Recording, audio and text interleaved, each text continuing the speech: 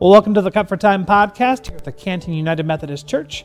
My name is Pastor Clay. I'm joined by Eric Stearns, and today we're digging into my message from Sunday, which was all about this very odd story in John's Gospel of the woman caught in adultery and what happens next, and how Jesus treats her and how Jesus treats us, really, and are we accepted in Jesus' sight? The answer is yes, and we're going to just talk more about what this story means. So let's get into it. Sounds good.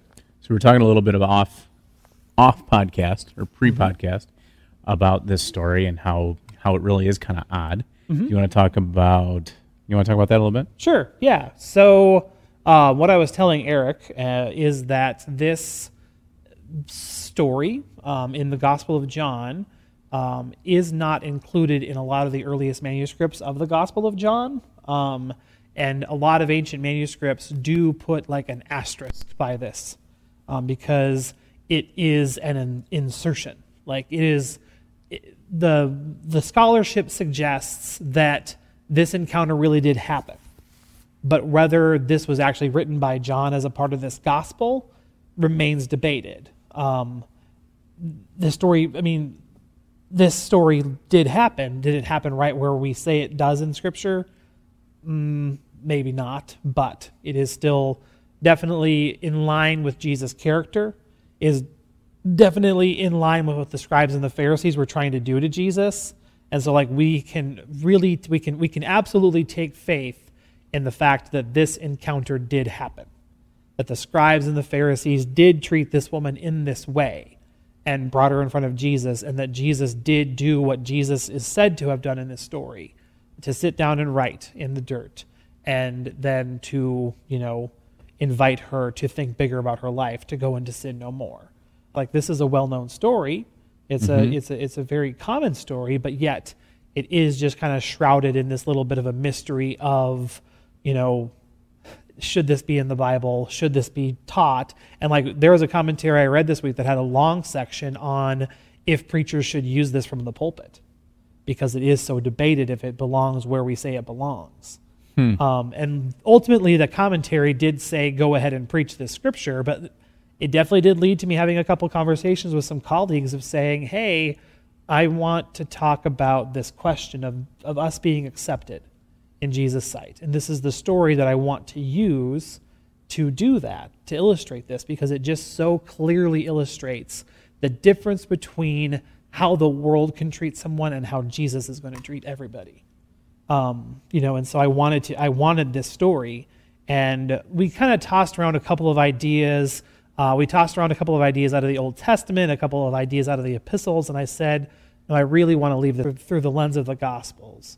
And so is this story the story to do that? And, but it was debated this week.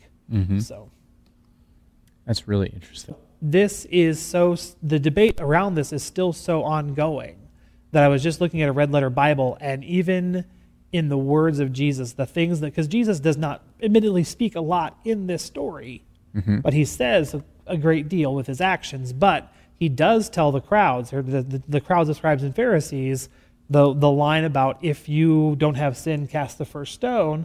And he does tell the woman, I don't accuse you. Where are your accusers? I don't accuse you either. Go and sin no more.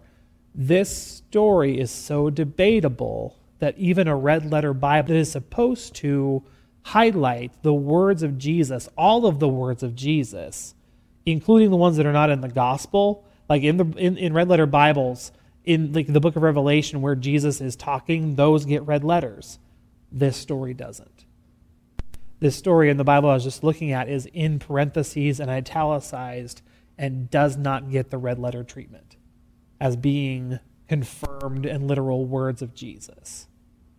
I think the story still stands. And I think the story still, there's a reason why I ended up using it as our scripture for this week. This story still stands and teaches us important stuff about who Jesus is. Well, yeah, when he says, I don't accuse you, so go and sin no more, there's so much peace to that. Yeah. No matter what we do, whenever we feel inadequate in our faith, it still doesn't matter. Right. or if we've messed up and we just feel like we can no longer continue being a person of faith because I've been there before, and also I know of others that have been there before. Jesus does not excuse her sin.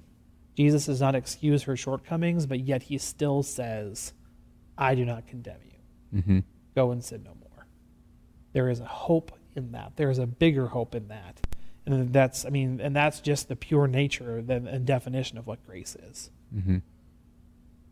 Yeah, and that's a good point too. It's not go and do whatever you want. Right, exactly. Once you leave this place. No, it's stop screwing up. Stop doing what you've been doing. Right. Yep. Change. Yeah, we are to be, and the lesson for us is that we're to be actively striving,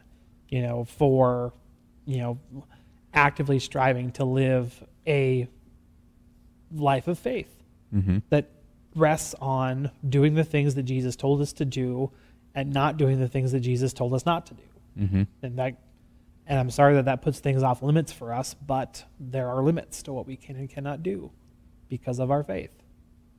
So, what's the context of this story? And I know it talks about it in the scripture, but can we go over that again? Like, what's happening? What's in the time of Jesus? Like, what's going on? Sure.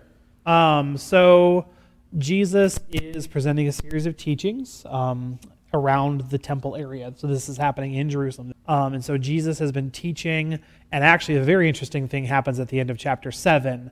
Nicodemus, whom we meet in John 3, that comes to Jesus by night, and who Jesus gives, the gospel in miniature called John 3:16. The scribes and the Pharisees are debating about who Jesus is, and they're basically acting as though he has done something wrong, even though they can't prove it. And Nicodemus stands up for Jesus in front of the scribes and the Pharisees. And the scribes and the Pharisees are like, ugh, are you a Galilean too? Basically saying, do you want to go follow him instead of be a scribe or a Pharisee? Remember where you are, remember who you are, and not in the way that we usually use that phrase. And so everyone goes to their own homes. They're done for the night. Jesus goes to the Mount of Olives to pray, is what we learn in chapter 8, verse 1.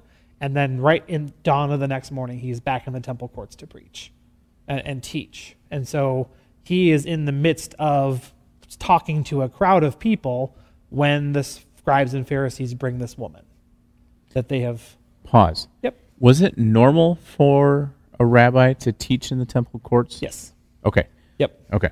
Yep. This would have been very much his job, or his, very much a part of his responsibilities as a rabbi, and also his right as a rabbi. Okay. Because last week we had talked about how it's a little bit different than pastors being assigned to churches and that kind of thing. But he would have had kind of his home synagogue, right? Yep. So, but this would be different. I mean, this is in the temple, correct? Yeah, this is in the temple courts. Okay. Yep. Gotcha. I'm just trying to understand the whole picture. Definitely. Absolutely. And so in the midst of this teaching experience, here come the scribes and the Pharisees with a woman that they say they have caught in the act of adultery. We don't know what happened to the man. We don't know who the man was. We don't even know if she actually did what they said she did. Or if she was just a woman. Yeah. I mean, when you treat her, when the Pharisees and the scribes treat her as nothing more than a prop, she could have been just a random woman off the street. And it wouldn't have mattered because they made this accusation in such a public way that did not need to happen. It was all about arrogance for them. I mean, yes. And it just seems the end of Jesus's life, it was about arrogance. Yes. 100%. Maintaining the status quo. Yes. Very much. Yes. It was about arrogance, and it was about spectacle. And they wanted to make an example out of Jesus by using this woman. So, yep. So they say to the rabbi, which is their job, that's their right, that's their job as scribes and Pharisees, to bring these legal issues to a rabbi to pronounce what should happen. And so they take her to the rabbi, and they say, Rabbi, we've just found this woman doing adulterous things. The law is clear that she's to be put to death by stoning. What do you say? And they think that the trap is laid, and Jesus is going to walk right into it. And Jesus chooses, rather than to answer their question, Jesus chooses to sit down and write in the dirt. What is that? Yeah. So there, I mean, we don't really know because we weren't there and Scripture doesn't tell us, but the theories that are out there is one, that he is doing this in order to just buy time, that he doesn't quite know exactly how he's going to get himself out of this, but he knows he's going to get himself out of this. And so the theory one is that he's stalling, basically, which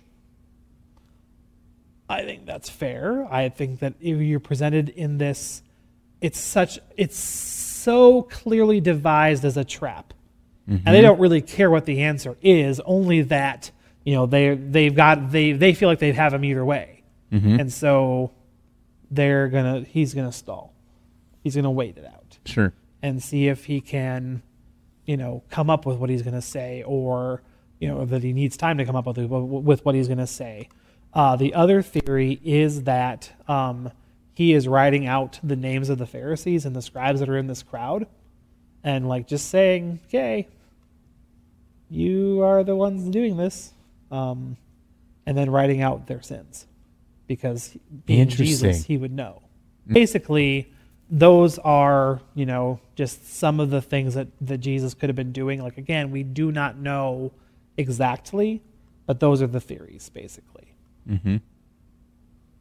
Well, pausing and collecting your thoughts makes sense to me, because that's a big question. Yeah. And he knows all they're trying to do is get him. Yep. So for him to just sit back, think it through, play in the dirt a little bit. Right. I mean, it makes sense. Yep. It does. It does. Also, you know, if they're going to expose this woman in this way, Jesus, being the literal Son of God, can... And not that Jesus is being vindictive when he's doing this. I just think he wants the people that are making these accusations to understand the gravity of what they're saying and what they're doing. And threatening them with a little of their own medicine may just do just that. And so as Jesus is writing and they're continuing to grill Jesus on this, you know, and then Jesus straightens up and says, fine, if one of you can stand here without sin, cast the first stone. And he goes back to his writing. He doesn't look up again until everyone has left. One of the interesting details that hit me in Scripture is that the crowd disperses from the oldest to the youngest. One of my commentaries said is that one possible reason for that is because the oldest would have been the most sinful. And so he knows that he's out. When Jesus says, if you have no sin, the oldest in the crowd is going to say, I cannot do that. And they're going to walk away. And so from the oldest to the youngest, they walk away. From the most sinful to the least sinful, but still sinful, they walk away and leave Jesus alone with the woman. And Jesus doesn't look up until it's just the two of them. I'm sure he knew that the crowd was dispersing. But yet he still asked the woman, where'd everyone go? You're still standing. Where'd everyone go? And she says, no one's condemned me. And Jesus says, neither do I. But go and sin no more. You know, not condoning her actions, not, you know, not rubbing her nose in it, not anything, just, you know what you did was wrong. Go and sin no more. Do better. Like the glimmer of hope, the reason why she would have, I mean, why would you stay? If you know that your crowd of people that's accusing you is gone, and there's only this weird dude sitting on the ground writing, why would you stay? She was as good as dead. And yet, because of how Jesus interacted with her, her fate that felt so sealed wasn't. But we're as good as dead. Yeah. And without Jesus, there is nothing after this. Without, I mean, this story is a perfect example or a perfect picture of what Jesus' love means for us. Yes, absolutely. Because the hope she has is the same hope that we have. Yes. Because without it, we're screwed. Pretty much. Jesus did not have to show her the grace that he showed her, except for the fact that he is who he has said he is all along. And of course he is. going to be the one that shows him mercy, or the one that shows her mercy and the one that shows her grace, especially in light of how the scribes and the Pharisees treated her in the first place. Mm-hmm. Well, the interesting part of this story, too, is we can put ourselves in every position but Jesus' position. Yes. We treat people like the Pharisees do to this woman. We are this woman at times. Yeah. But we're not good at being Jesus in this situation. For sure, yes. You know? So in multiple ways, I mean, this just points out how amazing all of this is. Mm-hmm.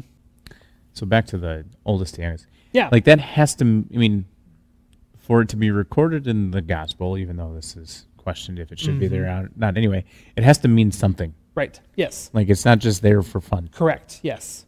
Especially in John's gospel, there are no wasted phrases in John's gospel. Sure. Everything has a reason. So what is that reason? Why does it matter that it was oldest to youngest? Right. And that's why I think the theory of this, the degree of sinfulness is really the explanation, because Jesus has just set the bar. Sure. And one by one, they realize that they cannot meet that bar. Mm-hmm. Yeah. Jesus doesn't condone what she did, but instructs her how to move forward with life. Exactly. It's popular. I mean, this passage is popular to apply to us because definitely. It's very relatable. Yep. Where do you want to go with that? Well, I mean, I think that there are people that read this and hear Jesus say to her, "Go and sin no more," and basically think that she can go and do anything that she wants to. Yeah. I think that I know that I've heard that used before in that context, and to take it that way really misses the point. Really misses the message of the gospel. I mean, it really misses the fact that the gospel, being told by Jesus to go and sin no more, should be a transformational moment in anyone's life, especially hers. It should be transformational in our own lives, because when we come to accept Christ as our Savior, that's basically what Jesus tells us to do. You know, there are other places where he puts it differently, you know, to be perfect as my Father is perfect. That's a hard bar to attain, but yet it is what Jesus has challenged us to. You know, and so to hear these words, "Go and sin no more," those are still words for us. Like we may not be an adulterous woman, but we are still sinners in some way or another. And so our call is to remove that sin from our lives, to make our lives look more like Christ, the sinless one. And so rather than looking at that as blanket permission to do whatever I want to do, that's not what that's about. This is not the message. Like, there is every likelihood that that woman did go forth and live her life in a very different way from how she was living it. Jesus set her free in order to do something with her life. And so why wouldn't it be that Jesus sets us free in that same way to do something with our lives for God's glory? Because Jesus has saved us just as much. Jesus has saved us just as much as he saved her. Like, her sins are still forgiven in the eyes of God because of Jesus, because of his sacrifice on the cross. Like, that's the point of Jesus. But out of love and out of appreciation and out of, you know, our desire to be like that, we live differently. And to just take this, we can just so easily get the wrong message. So when we're called to go and sin no more, how do we do that? So it's very easy to pay lip service to that. It's very easy to say, yeah, this time I'm not going to do this thing. Right. But how have you found that when you, whatever it might be, Right. what's been your way of changing your ways? It has to be an everyday conscious decision that I'm not going to do a certain thing. And so part of what makes that go is prayer, is by every day starting with a prayer of submission and saying, you know, I struggle with sin in my life, and I know that I'm called to higher ways. And so, Jesus, I need you to give me the strength to not do this thing. You know, and so it really is a matter of prayer. It really is a matter of invoking the power of the Holy Spirit in my life to really transform my ways and help me to walk in the way that I know that I need to walk. So that's a big part of it. You know, the other part of it is kind of environmental. I mean, the other part of it is just, you know, having a good, solid accountability team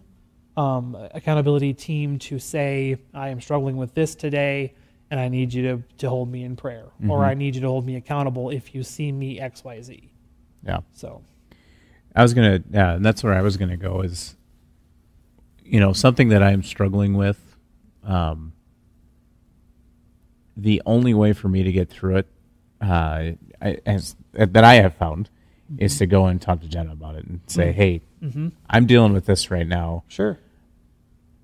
I need to change what I'm doing. I just need to tell you about it because I know that you'll, you know, I trust you and we'll figure this out together and we'll move on and it'll be fine. Yep. And that's helped me so much. And, yeah, you know, definitely. So often. I think that a relationship, it doesn't even have to be your spouse. Yeah, no, definitely. Just someone that you can sit down and talk to about those kinds of things with is huge. Yes. Yep, absolutely. Like, there is a reason why I'm a part of a clergy group, and we check in with each other multiple times a week. And not just about the sin in our life and what we're worried about, but just, you know, ministry, relationships. You know, I'm stuck on my sermon for Sunday. Can you give me an idea? You know, or have you wrestled with this passage before? Is there a commentary you can point me towards, or is there an insight that you gained from researching this before? But then it is also that conversation of, this is what I'm struggling with. This is how I need you to pray for me. And then just resting assured, knowing that they are, and vice versa. So what's next week? Next week, we're going to be dealing with the big question of, where is God?